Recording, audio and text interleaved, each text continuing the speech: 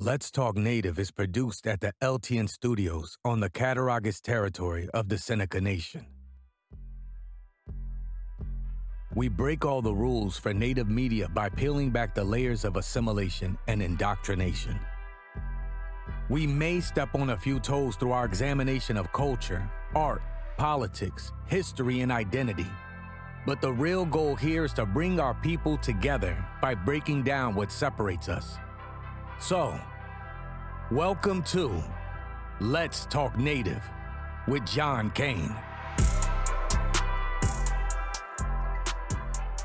Sigo, and welcome to Let's Talk Native. I'm John Kane. I'm your host. We've talked a lot on previous shows about, identity and the struggles that exist for Native people on Native territories. I've talked about the fact that much of the poverty that exists on Native territories is policy driven. It's intentional. It's not a mistake.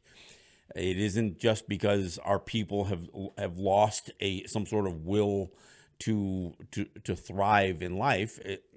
By removal and policies related both at the state level and the federal level that have essentially stifled economic development and of course just the sheer remoteness of Native territories.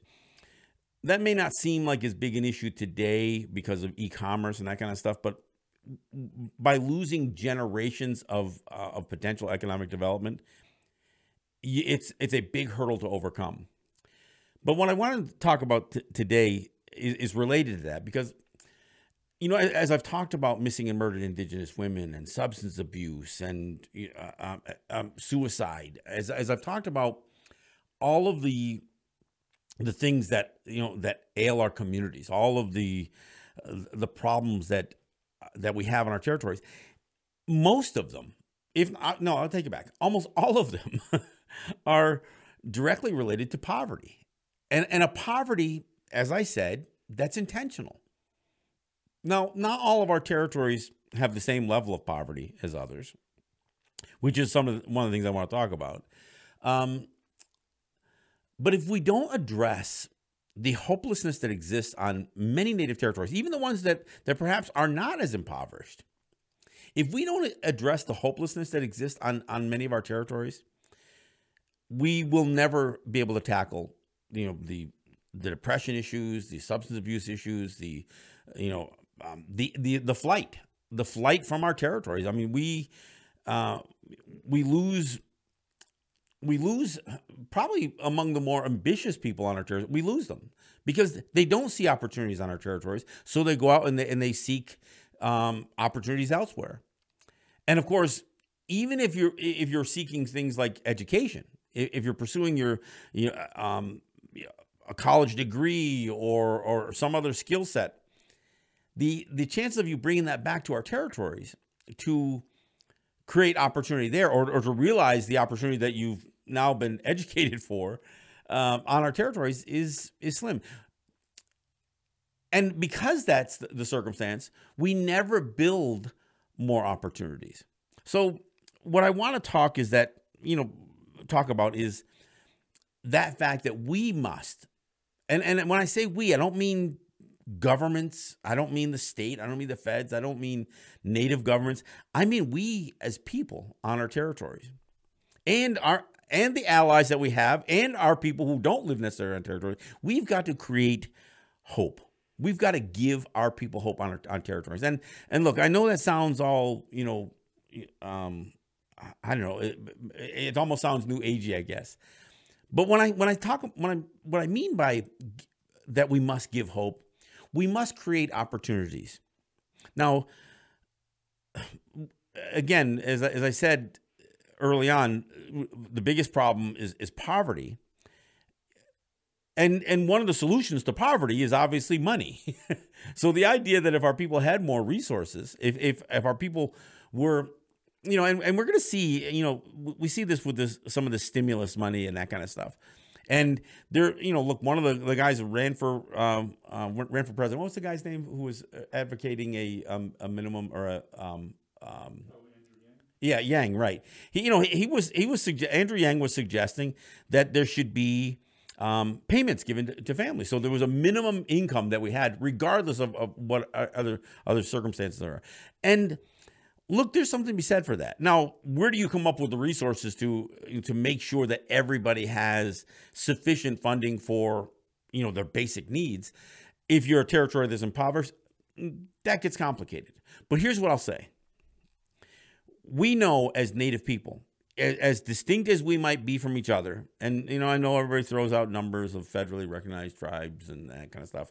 Regardless of what the numbers are, we know there are some territories that are more affluent than others. And we have organizations like NCAI. There are AIM chapters. There's other Native organizations like USET. All of these organizations that are supposed to serve a larger group of Native people. If we aren't working either with these organizations or through the creation of new organizations to pool some resources to address the poverty on Native territories. And when I say address the poverty, yes, I'm talking about providing financial resources to those most in need, but also to create opportunities on the territories. Now, look, I know this is just talk, so it's easy to rattle this stuff off. But we do live in a world now that the remoteness of a territory doesn't necessarily preclude it from being able to have economic development. The proverbial, the world's become a smaller place because of the internet. That's true. But we have a lot to overcome. And one of the things that we haven't done adequately, and even in places that, where I've seen progress in terms of establishing and asserting our regulatory advantages over off territory, we haven't done a good job pooling those that information and the resources associated with that. Look, I know there's been studies. Joseph Kalt with the Kennedy School of Government out of Harvard. I mean, they've done, he did his whole piece on what tribes could do. And what he talked about was utilizing sovereignty as an asset. And that's really what I'm talking about here. When I talk about this notion of asserting and then marketing what our regulatory advantages could be on our territories, this isn't about leveling the playing field. This is about trying to give ourselves a competitive advantage. And look, that's the reason we have tobacco sales and fuel sales and even gaming on our territories is because we pushed before, the Indian Gaming Regulatory Act and certainly there's nothing that's come from the federal government or the state government that's supported or encouraged our exploitation of our tax advantage. But we need to do that. And we need to be to fight for those things definitively enough so that we can market that. And I don't mean just market sell ourselves out, to some higher bidder out there. But I'm saying that we need to create the opportunities on our territories based on the fact that some of these things can only happen on our territories.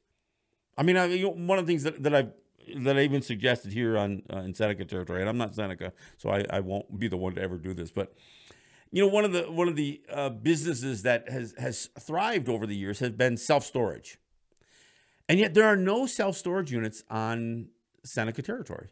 And I'm thinking, if a Seneca wanted to do something on their lands that would be more profitable on territory than off territory because of property tax, because of all of the income tax, state income tax, all that stuff.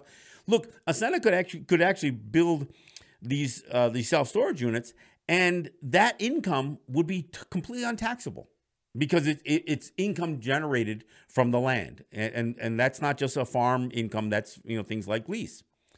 So, I mean, there would be a clear example of a business model that is not tobacco, it's not fuel, and it's not gaming, that would show a distinct advantage for that kind of development on territory. And look, it's not a big job creator, but it could be it could stimulate some work. Now, the customers and the clientele might be off territory, and I think when we have native territories that are close to urban environments, it's easier to look at that kind of stuff. When you talk about remote territories, when you talk about places like Pine Ridge or any of these places that are very, very remote and very, very impoverished, that may seem more difficult. But there are other services, there are other products, and there are things that we could do that do take advantage of the fact that the internet has made other businesses possible. And look, I'm not suggesting a specific answer here. I'm mostly putting out the call for what we need. And what we do need is we do need economic development in our territories. We need to both have the money to spend and the place to spend it.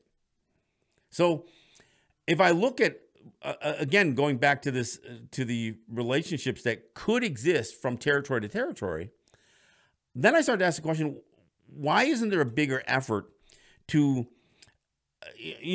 call upon not the states and the federal government, but other native territories that have more affluence? And there are. Look, and we've heard all the stories of some of the quote unquote gaming tribes that are where each individual within their nation is have essentially been turned into millionaires, and whether and that's not an overarching experience that exists in most native territories. Most native gaming is not that lucrative. I mean, it does become the means of public finance for many native territories.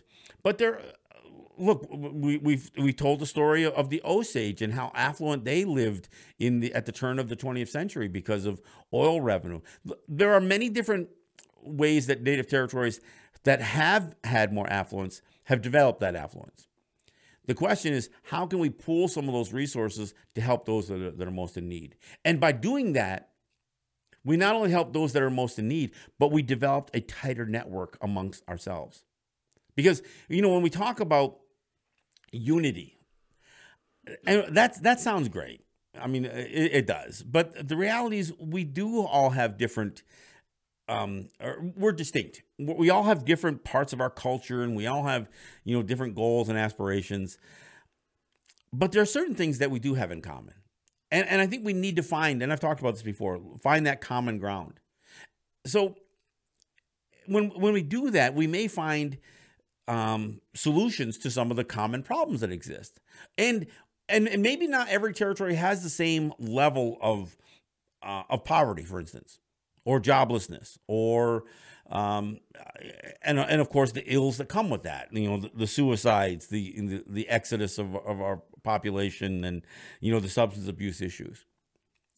But if we don't create first the opportunity for people to basically live. Look, I don't understand how you can have a territory that has an extractive industry, especially related to things like fuel, and yet you still have people freezing to death because there's not a program to make sure that their electricity stays on, or that their propane or their heating oil stays on or stays full. There, when I talk about putting money in the hands of people, I mean, the first thing is to make sure that the basic necessities are met. Heat in the wintertime, food. We don't have large food banks on our territories. We don't have many of the things that people can associate with populations, like urban populations. So, and why not? We certainly could, and we should. And I think there is help out there. And I'm not suggesting that we can't tap into state or federal funds, but I'm saying we need to be the solution, even if we're calling on or forcing the state and feds to fund some of it. But here one of the problems that exists here is that there ends up being some animosity that is held by the outside if they feel like Native people are getting something that we don't deserve. Well, first off, let me back way up and address how it is that we got to where we're at. And and this is, I bring this conversation up into everything, whether I'm talking about the mascot issue or whether I'm talking about any of the ills that we're faced with. We've experienced generation after generation after generation of taking from our people, taking of our lands, taking of our lives, taking of our culture. This is what we've experienced. And the so-called trust responsibility of the United States, claims that they were going to provide for Native people, and part of that deal, the reason the United States views this as a trustworthy is because of the land cessions that took place. Native people never got paid just outright for our lands. Much of that land was lost through fraud and deception, but there was always a promise. There was always a promise that our people would have their needs fulfilled. Because look, the United States knew that our livelihoods, our success in life was tied to our lands. And the whole idea of changing our lifestyle so we were not dependent on large swaths of land for game or for gathering or whatever else. The whole idea was to limit how much land we had and encourage us to live like white people. Assimilation wasn't a choice. It was an imposed. Look, many people come to the United States, come to our lands. They come with this hope of the American dream, that yes, they're going to come and they're going to become Americans. So whether it's from Asian populations or European populations or African populations, whatever. Many come with this idea that there's this American dream and that they can become a part of the American system. And they will become Americans. That wasn't the choice that was given. That I don't want to take it back. Not given. That wasn't a choice that we had. Assimilation was forced upon us. Through residential schools. Through, obviously when you think about the massacres and the murders and all the things that our people experienced. Part of the reason our people enlisted in the armed forces in the numbers that did. That was part of this idea of trying to endear ourselves to the oppressive nature of the United States. So assimilation wasn't just something that wasn't just imposed upon us. It seemed for many Native people as the only recourse and the only way that we could see what other people had done in terms of fighting for this American dream thing. So, but it is it's an imposed policy. By many regards, the whole idea of the reservation system, it was developed first to push us out of the mainstream population, to isolate us. And in that isolation and in that desolation and in that despair associated with poverty, that we essentially would cease to exist. There were actually programs that were designed, and look, we know of the five policies, extermination and assimilation, termination, all of the removal, and of course what they call now self-determination. But along with those lines of self-determination was a bigger emphasis on assimilation. But as much as there was this policy of removing us from the areas that white people wanted, there was also another policy that developed during the Nixon administration, which was called a relocation policy. This wasn't removal in the same sense. This was the idea of getting our people off the reservation and into the cities. And the policy involved, sometimes, some level of employment and some level of housing in an urban environment. But the goal, again, was to cut the ties. It was to cut our cultural ties to both land and space and place, but also to family.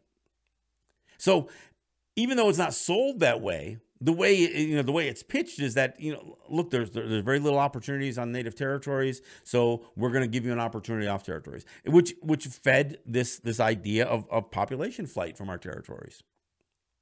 But there's very little that went back to bolstering. Part of the reason that AIM had its success was because it identified the urban populations and did as much as they could as an organization to ensure some of the some cultural support and support that would connect people back to the territories that they came from. But see, we live now where there's not a whole lot that connects us native people to native people to native territories. And powwows used to do some of that. And I'll admit, I'm not a big, huge fan of powwows. But one of the things that I acknowledge that it did is it brought our people together. So look, there is nothing wrong with Native people wanting their children to marry and build families with Native people.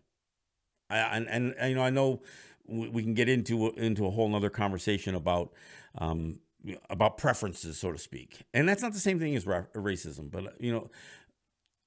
but we've never really had a problem if a Native person from one Native territory, if our sons or daughters connect up with a Native person from another Native territory, even though policies sometimes are problematic in terms of, and tribal enrollment and even blood quantum can sometimes, come into the conversation.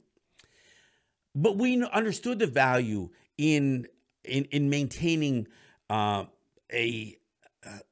relationship. And although some families may have frowned when our sons and daughters married out of the Native culture, we looked at, even if it was a different Native culture, there was a real acceptance to that. But we don't have anything that encourages that.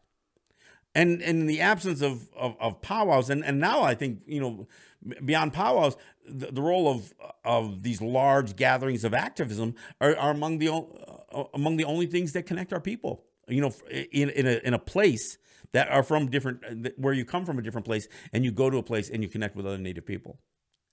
Look, we have to have other reasons to get together than fighting a pipeline. By all means, let's get together and fight a pipeline. But we have to have other reasons to do that.